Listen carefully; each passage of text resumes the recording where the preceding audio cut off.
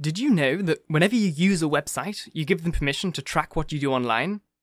If you keep the tab open, they can see what you do and create a digital footprint of you. Well, with Surfshark Antivirus, not only will you never have to worry about downloading any risky files, but all of your web browsing will be protected, guaranteeing that you can search freely without leaving any digital footprint, and guaranteeing that you can't be tracked online. If you feel like your online protection should be better, use the link in the description and episode notes to get 76% off Surfshark Antivirus today, and feel safe every day on your devices. Have you ever been travelling overseas, logged into your favourite streaming service, and realised, your favourite show isn't there? Different countries have different streaming rights, so just because you can watch Breaking Bad at home doesn't mean you can watch it overseas. Well, with Surfshark, you can. Surfshark is the VPN that I use every single day. I simply choose from one of their 3,200 plus servers in 100 countries and get back to watching the favourite shows that I love. Use the link in the description or the episode notes to get Surfshark VPN today for as little as $2.30 per month on a 2-year plan, and get back to watching the shows that you love. Hello, and welcome to the Essential Reads podcast. I'm Isaac, and my goal is to bring to you a bunch of audiobooks from your favourite classic authors such as Orson Welles, Robert Louis Stevenson, John Steinbeck, and many more. Come join me on this journey to help get these books to the masses in an easy, accessible way. Let's start. A shotgun blast went off in his leg every time he put it down, and he thought, "You're a fool. You're a damn fool. An awful idiot, an awful idiot, a damn idiot, and a fool, a damn fool. Look at the mess. Where's the mop? Look at the mess. What do? Pride, damn it. And temper. And you've junked it all. At the very start, you vomit on everyone, and yourself. But everything at once. But everything. One on top of another. Beatty. The women. Mildred, Clarice. Everything. No excuse, though. No excuse. A fool. A damn fool. Go give yourself up. No. We'll save what we can. We'll do what there is left to do. And if we have to burn, let's take a few more with us. Here." He remembered the books and turned back, just on the off chance. He found a few books where he'd left them, near the garden fence. Mildred, God bless her, had missed a few. 4 books still lay hidden where he had put them. Voices were wailing in the night, and flash beams swirled about. Other salamanders were roaring, their engines far away, and police sirens were cutting their way across town with their sirens. Montag took the 4 remaining books, and hopped his way down the alley, and suddenly fell as if his head had been cut off and only his body lay there. Something inside had jerked him to a halt and flopped him down. He lay where he had fallen, and sobbed. His legs folded, his face pressed blindly to the gravel. Beatty wanted to die. In the middle of the crying, Montag knew it for the truth. Beatty had wanted to die.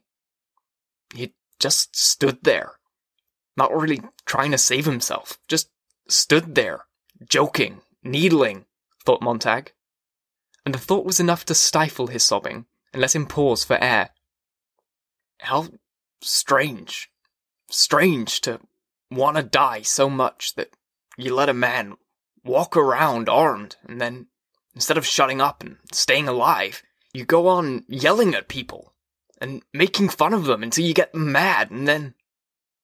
At a distance, running feet. Montag sat up. "Let's get out of here. Come on, get up. You can't just sit." But he was still crying, and that had to be finished. It was going away now. He hadn't wanted to kill anyone. Not even Beatty. His flesh gripped him, and shrank as if it had been plunged in acid. He gagged. He saw Beatty. A torch, not moving, fluttering out on the grass. He bit at his knuckles. I'm sorry. Oh, God. Sorry. He tried to piece it all together, To go back to the normal pattern of life, a few short days ago, before the sieve and the sand. Denham's dentrifice, moth voices, fireflies, the alarms and excursions. Too much for a few short days. Too much indeed for a lifetime. Feet ran in the far end of the alley. "Get up," he told himself. "Damn it, get up," he said to the leg, and stood. The pains were spikes driven in the kneecap, and then only darning needles, and then only common ordinary safety pins. And after he had shagged along 50 more hops and jumps, filling his hand with silvers from the board fence, the prickling was like someone blowing a spray of scalding water on that leg. And the leg was at last his own leg again. He had been afraid that running might break the loose ankle. Now, sucking all the night into his mouth and blowing it out, pale, with all the blackness left heavily inside himself, he set out in a steady jogging pace. He carried the books in his hands. He thought of Faber. Faber was back there in the steaming lump of tar that had no name or identity now. He had burnt Faber too. He felt so suddenly shocked by this that he felt Faber was really dead, baked like a roach in that small green capsule, shoved and lost in the pocket of a man who was now nothing but a framed skeleton, strung with asphalt tendons. "You must remember, burn them, or they burn you," he thought. "Right now, it's as simple as that." He searched his pockets, and the money was there, and in his other pocket he found the usual seashell upon which the city was talking to itself in the cold black morning. "Police alert. Wanted. Fugitive in city. Has committed murder and crimes against the state. Name, Guy Montag. Occupation, fireman. Last seen." He ran steadily for 6 blocks in the alley, and then the alley opened out onto a wide, empty thoroughfare 10 lanes wide. It seemed like a boatless river, frozen there in the raw light of the high, white arc lamps. You could drown trying to cross it, he felt. It was too wide, too open. It was a vast stage without scenery, inviting him to run across, easily seen in the blazing illumination, easily caught, easily shot down. The seashell hummed in his ear. "Watch for the man running. Watch for a man alone, on foot. Watch." Montag pulled back in the shadows. Directly ahead lay a gas station, a great chunk of porcelain snow shining there, and 2 silver beetles pulling in to fill up. Now he must be clean and presentable if he wished to walk, not run. Stroll calmly across that wide boulevard. It would give him an extra margin of safety if he was washed up and combed his hair before he went on his way to get... Where? Yes, he thought. Where am I running? Nowhere. There was nowhere to go. No friend to turn to, really. Except Faber. And then he realized that he was, indeed, running towards Faber's house, instinctively. But Faber couldn't hide him. It'd be suicide even to try. But he knew that he would go to see Faber anyway, for a few short minutes. Faber would be the place where he might refuel his fast-draining belief in his own ability to survive. He just wanted to know that there was a man like Faber in the world. He wanted to see the man alive, and not burned back there like a body shelled in another body. And some of the money must be left with Faber, of course, to be spent after Montag ran on his way. Perhaps he could make the open country, and live on or near the rivers, and near the highways, in the fields and hills. A great whirling whisper made him look to the sky. The police helicopters were rising so far away, it seemed someone had blown the grey head off a dry dandelion flower. 24 of them, flurried, wavering, indecisive, 3 miles off like butterflies puzzled by autumn. And then they were plummeting down to land, one by one, here, there, softly kneading the streets, where, turned back to beetles, they shrieked along the boulevards, or, as suddenly, leapt back into the air, continuing their search. And here was the gas station. Its attendants busy now with customers. Approaching from the rear, Montag entered the men's washroom. Through the aluminium wall, he heard a radio voice saying, "War has been declared." The gas was being pumped outside. The men in the Beetles were talking, and the attendants were talking about the engines, the gas, the money owed. Montag stood, trying to make himself feel the shock of the quiet statement from the radio. But nothing would happen. The war would have to wait for him to come to it in his personal file. An hour, 2 hours from now. He washed his hands and face and toweled himself dry, making little sound. He came out of the washroom and shut the door carefully and walked into the darkness and stood at last again on the edge of the empty boulevard. There it lay, a game for him to win, a vast bowling alley in the cool morning. The boulevard was as clean as the surface of an arena 2 minutes before the appearance of certain unnamed victims and certain unknown killers. The air over and above the vast concrete river trembled with the warmth of Montag's body alone. It was incredible how he felt his temperature could cause the whole immediate world to vibrate. He was a phosphorescent target. He knew it. He felt it. And now he must begin his little walk. 3 blocks away, a few headlights glared. Montag drew a deep breath. His lungs were like burning brooms in his chest. His mouth was sucked dry from the running. His throat tasted of bloody iron, and there was a rusted steel in his feet. What about those lights there? Once you started walking, you'd have to gauge how fast those beetles could make it down here. Well, how far is it to the other curb? It seemed like 100 yards. Probably not 100, but figure for that anyway. Figure that with him going very slowly, at a nice stroll, it might take as much as 30 seconds, 40 seconds, to walk all that way. The Beetles, once they started, they could leave 3 blocks behind them in about 15 seconds. So, even if halfway across he started to run, he put his right foot out, and then his left foot, and then his right. He walked on the empty avenue. Even if the street were entirely empty, of course, you couldn't be sure of a safe crossing, for a car could appear suddenly over the rise 4 blocks further on, and be on and past you before you had taken a dozen breaths. He decided not to count his steps. He looked neither left nor right. The light from the overhead lamps seemed as bright and revealing as the midday sun, and just as hot. He listened to the sound of the car picking up speed 2 blocks away on his right. Its movable headlights jerked back and forth suddenly, and caught at Montag.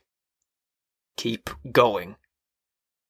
Montag faltered, got a grip on the books, and forced himself not to freeze.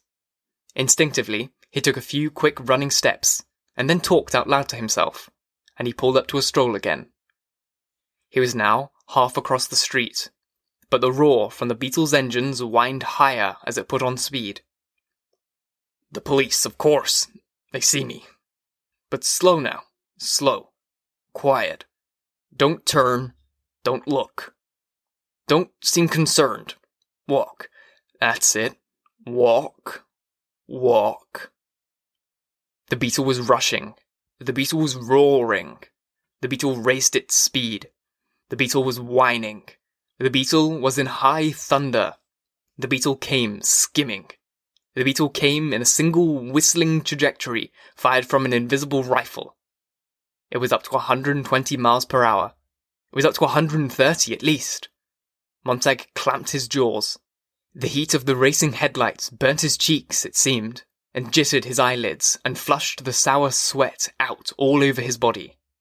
He began to shuffle idiotically and talk to himself. And then he broke and just ran. He put out his legs as far as they would go, and down, and then far out again, and down, and back, and out, and down, and back. God! God! He dropped a book, broke pace, almost turned, changed his mind, plunged on, yelling in concrete emptiness, the Beetle scuttling after his running food. 200, 100 feet away, 90, 80, 70, Montag gasping, flailing his hands, legs up, down, out, closer, closer, hooting, calling. His eyes burnt white now as his head jerked about to confront the flashing glare. Now the Beetle was swallowed in its own light. Now it was nothing but a torch hurtling upon him, all sound, all blare, now almost on top of him. He stumbled and fell. "I'm done. It's over." But the falling made a difference. An instant before reaching him, the wild beetle cut and swerved out. It was gone. Montag lay flat, his head down. Wisps of laughter trailed back to him with the blue exhausts from the beetle. His right hand was extended above him, flat.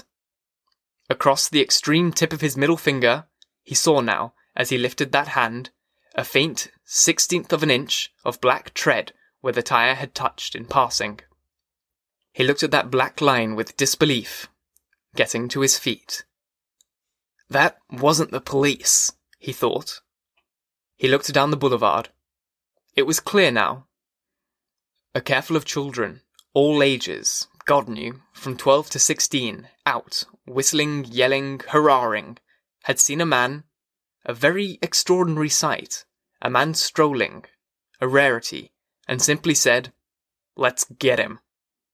Not knowing he was the fugitive, Mr. Montag, simply a number of children, out for a long night of roaring 500 or 600 miles in a few moonlit hours, their faces icy with wind, and coming home, or not coming at dawn, alive or not alive. That made the adventure.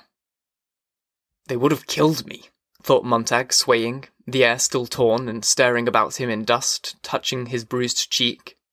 For no reason at all in the world, they would have killed me. He walked towards the far curb, telling each foot to go and keep going. Somehow, he had picked up the spilled books. He didn't remember bending or touching them. He kept moving them from hand to hand, as if they were a poker hand he could not figure. I wonder if they were the ones who killed Clarice. He stopped, and his mind said it again, very loud.